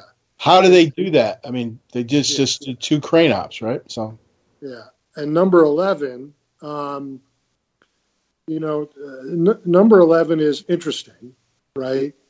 And again, so what General Huckle talked about is, aviation community, very rigid when it comes to what are called NATOPS, which are the by-the-book procedures where you start an aircraft, all the different things you do in a cockpit. The NATOPS manual is the way you do it, right? And so he's contrasting the ground safety community with the aviation community and saying it's inadequate. And it's interesting to me because when I went to LAR, I had no experience with that at all. And there were obvious, daily inspections and things like that had to be done that got done. And the way we figured out that people didn't do them is their vehicle didn't work. And so when we tidied that up within a couple of weeks, when we were there. And I was talking to Mac earlier about this, we got there in late February and we were doing a mission in the middle of the night in July on almost no notice. And I had my MVGs on just watching an LAV company in a Force Recon platoon going through pre-combat checks and inspections before we launched out and listening on the radio. And as I watched, I realized these guys are very, very good at this. Now, we'd been there for 4 or 5 months. Should there be, the procedures are all in the manual somewhere. Yeah. Should the next step be, designation? And interesting, another thing that comes to my mind, we got to Iraq, the division had a problem keeping hold of its gear. Losing rifles, losing NVGs. That happened during the march up. And one of the things we implemented in the battalion was the SOP was vehicle commander inspects everyone on the vehicle for your serialized gear right after reveille and right before sundown. So basically stand 2 and stand 2. And we had a laminated sheet attached to the back hatch of every vehicle. That vehicle commander went through and initialed, had all his NVGs, rifles, etc. And I was a vehicle commander on my vehicle, so I didn't do it. So my staff sergeant did it. And he came up every morning after the sun came up and before the sun went down. Sir, where's your rifle? Where's your pistol? Where's your NVG? And one of the things I did as a battalion commander, as I moved around, I'd approach a vehicle, I'd open that back hatch and see, had that stuff been inventoried. So that was a jury-rigged solution. The idea that some of that stuff could be more rigid, people say, it's not complicated. It's not hard. It becomes part of the SOP. And let me tell you, and I believe good units do that. Yeah, the checklist manifesto right allows you to use your brain on other things, as opposed to this mundane stupidity that you must do. Don't think about it. Follow the checklist. Yeah, General Heckel is really impressive with this whole thing. Well, let me tell you, I met him a year and a half ago. Didn't know him, and he has done nothing but impress me. And again, I didn't know him from shit. And so to include reading the things that he's written. All right. Final thoughts relative to findings of fact, Timmy. I don't have any final thoughts about that. I have some thoughts about how they go about doing these investigations, which I'll hold until a later date. Okay. Unless you're particularly interested. What we'll do next week is kind of our thoughts on the implications of this investigation, right? The implications for commanding officers, the implications for the Marine Corps, and we'll talk about that next week. So, all right. And then I want to talk, thoughts on that, okay, we'll go around, we're coming around a second time, Timmy, so don't fall asleep. Jeff, final thoughts on findings of fact. Well, I pretty much expressed everything I thought were the priority, impressions I had. All right, Will? No, I don't have anything else, Mac. Yeah, my only thought is when you go through it, it's just truly disheartening to read. The number of mistakes, the lack of supervision, and it's over and over and over and over. And it's very disheartening, the level of professionalism among Marine Corps leaders, right? Staff NCOs and officers who, mothers and fathers all around this country, what is special trust and confidence? I used to give this class at IOC and talk about when I did my decision-making class, and that term special trust and confidence that's in our commissioning document and our promotion warrants, yes. And I'd ask the lieutenants, where does special trust and confidence come from? And they, somebody, sir, Congress. I said, no, fuck Congress. And they thought, man, IOC is really cool, man. This guy just said fuck Congress, right? And then somebody would always say, with the mothers and fathers, the wives, the kids of the Marines that we lead. And I would say fucking bingo. That's heavy special trust and confidence. It's not a building in D.C. It's those people put their husband, their son, their brother in your hands. And you've got to be worthy of that. And it's a heavy burden. And when you think about that and you read this, it just kicks your fucking ass that this happens in the United States Marine Corps. And so, with that said, another development is Lieutenant General Sam Munday has been named to lead a second Marine Corps investigation. The Navy is doing their separate safety investigation, but Lieutenant General Sam Munday has been named to look at actions before the MU was formed, and also actions subsequent to that. Thoughts on that, Timmy? Any thoughts on this second investigation? Well, when we first started talking about this, I mentioned that I thought that they had assigning a colonel as the investigating officer indicated that they weren't going to go looking above, and I was wrong. Having reflected upon that, I can't speak, and I say I'm wrong because if Will Constantini or Jeff Kenny had done this investigation, I think our listeners understand that everybody who was culpable would have gotten two to the chest, to include the Navy. I don't think there's any question about that. Regarding General Munday being assigned to it, the last time I talked to General Munday, he was in 10th grade, and I was a senior in high school, so I don't have a whole lot of perspective on him. He was my neighbor, though. I do know his sister. Well, she was more my age, but he comes from a long line of incredibly competent officers, and I hope that somebody on his staff is listening to the show, because we've just given him the notes that he needs to look at. Got it. Jeff, thoughts on a second investigation? Well, I mean, you're of two minds in this, aren't you? I mean, first of all, you're like, the optimistic part is this will be an honest investigation where more, there'll be a more accurate assigning of appropriate responsibility to those who need it. But the other part of me says, apparently, like you read off some of those comments by the families, apparently it could be that, and General Munday is a good man. I know him too, He's got a very good reputation, solid guy. But the other possibility is, okay, it wasn't enough to feed the beast to fire the battalion commander and the MU commander. So we gotta do something to these star wearers, and meaning the previous MEF commander, the former division commander, because they've all turned over, and maybe even more. But so I'm hoping that it's A, not B. Yeah.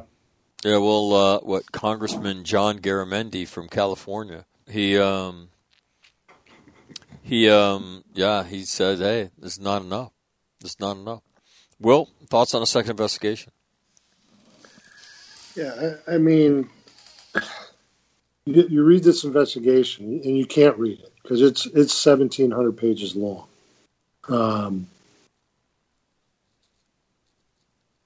But I think there is a gap there, and that should have been recognized.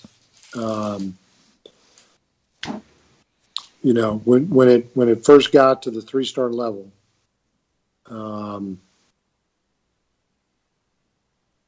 I don't know. I think that probably should have been recognized then, because now going back is, order, counter-order, disorder. And, as Jeff so eloquently put it, how is this going to be interpreted? Mm-hmm. And what does that mean in the future for everything? Well, let me ask you, what does it mean? I mean, the F-18 KC-130 investigation went down the same road, right? First one comes out, and then we convene a second one, under somebody much more senior, right? And then heads roll. So, I mean, does the Marine Corps... Well, that's the thing. This investigation is interesting, too, because the investigating officer in there notes that initially he didn't take sworn statements from people because he didn't think that there was there was going to be punitive implications. And then he recognized that there was going to be potentially punitive implications. And at that point, early on in the investigation, someone could have reoriented this thing so that we're not going through this order, counter-order, disorder that we're going to go through now. You know, and the other thing is when you have justice delayed. God damn. I get it. It takes a while. It takes a while to compile 1,700 pages. But, you know, we're coming up on a year. No, we're coming, it's 9 months of this. Yeah. Yeah. And again, if the issues were recognized that this didn't comprehensively cover what was going on, did we only recognize it because the families made us recognize it? What does that say about senior leadership here? Or that congressmen recognized it and we couldn't recognize it ourselves? I mean, there's 4 old, fat, bald, retired guys that recognized it. I happen to be one of them. I don't think it's possible to walk on the ship as the investigating officer after having 9 fatalities and not be reading people their rights. I don't understand how you even think that. Yeah. I don't even understand how we start there. Yeah, it sounds like, no sworn statement from the CO of the ship. Yeah. The commander from any activity on the ship. Well, that's the first thing when we started this thing. Yeah. The lack of the blue side, you know. Yeah. Mm-hmm. So let me ask you this. So, explain to me who decides who does this investigation? Because, you know, to me, if I'm sitting here and I've been in the Marine Corps and I just watched the F-18 KC-130 fiasco, where we investigate it once and we have to investigate it again, it's pretty fresh in my mind. I'm saying, hey, look, let me tell you what we're not going to do here again, boys and girls. We're not going to run 2 of these. We're not doing that again in a Class A mishap. This time, I mean, and that was not a small number either. What was that, 6? You had one of the pilots in the F-18, and you had all 5 crew members of the KC-130J. Right? We're not doing that. So this has got to be not lower, but higher. I don't know. So who decides? Does Headquarters Marine Corps decides who does this investigation? Because Lieutenant General Rudder owns it, right? Well, he's PAC. He's PAC. So the MEF commander is the one that initiated the investigation. But doesn't that come after some discussion? And again, I'm just I don't know. I don't know, Will. I'm asking. I don't recall an incident sort of at this level when I was up there, but you know, all the 3-stars talk to the 4-stars at least once a week. You know, Marfor PAC doesn't talk to the commandant every day, but he talks to him every week. MEF commander doesn't. The MEF commander and Marfor PAC talk to the ACMAC probably at least once a week. And we used to have a Headquarters Marine Corps staff meeting, which was I don't think they were on there. But in the MROC, they're in there, and the MROC goes every week or 2 weeks at the most. What's the MROC? The Marine Requirements Oversight. You know, it's really the money thing, but all the 3-stars are in there. You'd see that, like, one MEF and then the fleet commander would there'd be a joint investigation. Like, if there's something that goes wrong on a flight deck for an aircraft carrier and a Marine squadron involved, you're gonna have both do an investigation. And I think that it's a no-brainer for this because it's an amphib. You know, it's like okay. So explain how this happens to me though. So Will, you're the commandant. Jeff's PAC. I'm one MEF, right? Timmy's going to sit this. Timmy's going to sit to us with this one out as one MEF. I should be the. You know, I'm going to investigate myself, and I might be part of the investigation. What perhaps should have come out is the IO, the investigating officer, very soon gets in to realize the material condition of the vehicles that potentially means that the division commander did not properly source. And at that point, you got to go to the 3-star and say, hey, sir, there's an implication here at a 2-star level. And maybe that's the point that this thing should be kicked up to somebody else. I don't know. Right. And it came out, I think, pretty early on. Yeah. Is this something that the IG of the Marine Corps should have taken on? Because I got to tell you, this is a full-time job, right?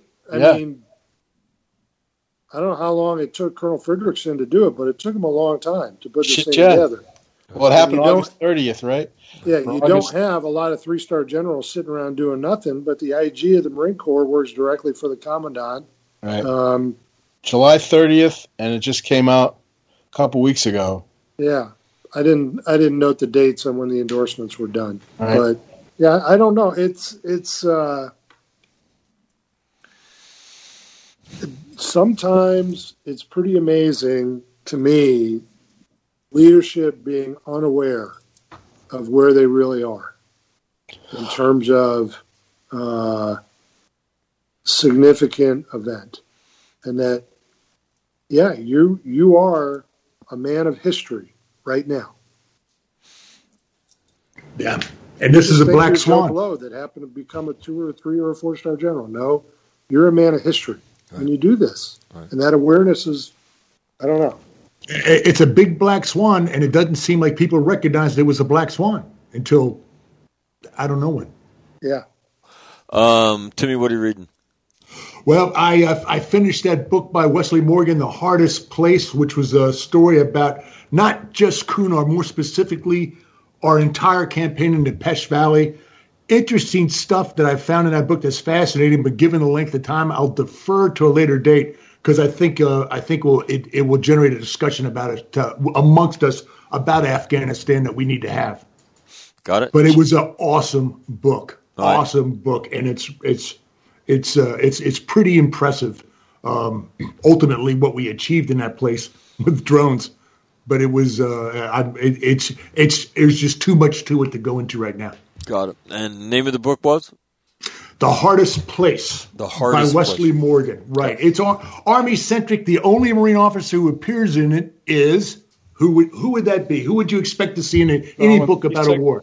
Dale Alford. Exactly. Exactly. I think he's going to be popping up in books for the next 50 years. Yeah. Deans were up there. Yeah. Yeah. Dale was up there during the early days, but he's the only guy that makes an appearance from the Marine side. It's an Army-centric book, but it's fascinating. Got it. Fascinating. Got it. Jeff, what are you reading? I'm reading Lines and Shadows, a book by Joseph Wambaugh about the Border Alien Task Force in the canyons adjacent to San Diego in 1978. This former Border Patrol guy who was lieutenant in the San Diego Police Department came to California as a Okie during the later part of the Depression with his family, and he worked with a lot of these braceros, temporary workers who had come from Mexico. And when he was, and as the 70s came up, you started seeing illegals in a big way coming through the canyons. And they're being victimized by what we now call coyotes. And so San Diego Police Department, based on he kind of put the thing in the public eye, they put this force out there. It's a true story.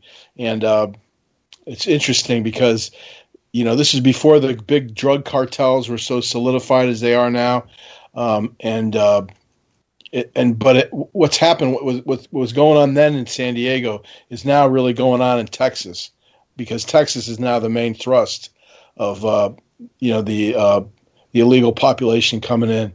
But it's just interesting because it's like the beginning of this thing, you know what I mean, that we're going through now. Right. All right. Will, what are you reading?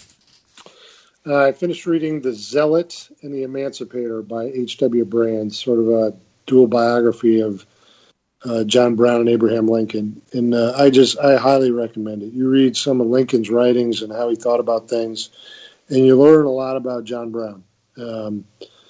My timeline is probably off, but John Brown is captured, let's say, on a Monday. You know when he went to trial? Tuesday morning. It was like the next Monday. Yeah. It was He's a less. Nutmegger. He's a Connecticut man. It was less than a week, but in just some of Brown's writing, Brown was not, some idiot. So it's very interesting, just how Lincoln dealt with emancipation and things like that. So, and his writing it's almost embarrassing the way the guy could write and his vocabulary. And there's not a single politician alive today that could even come close to him. So really good book, though. Got it. Well, I want to thank you guys for all the diligence on this. And Will, thank you for putting together that timeline. I appreciate it. Timmy, Jeff, thank you very much for hanging in here for a couple hours. Again, I just know a lot of people listen, and they're not into reading 1,700-page investigations. So thank all you guys for kind of boring through that stuff. And next week, we'll talk about what do we think are the implications of this for commanders? What is the direction? How much more guidance? I mean, we've been doing Muse forever. How much more guidance do people need to do it right? And so we'll talk about that. So thank you very much, men. Have a great day, and we'll talk to you next week. All right, brother. See ya. Out of here. See you later. More of All Marine Radio coming up next, right here on your home for it, the All Warrior Radio Network.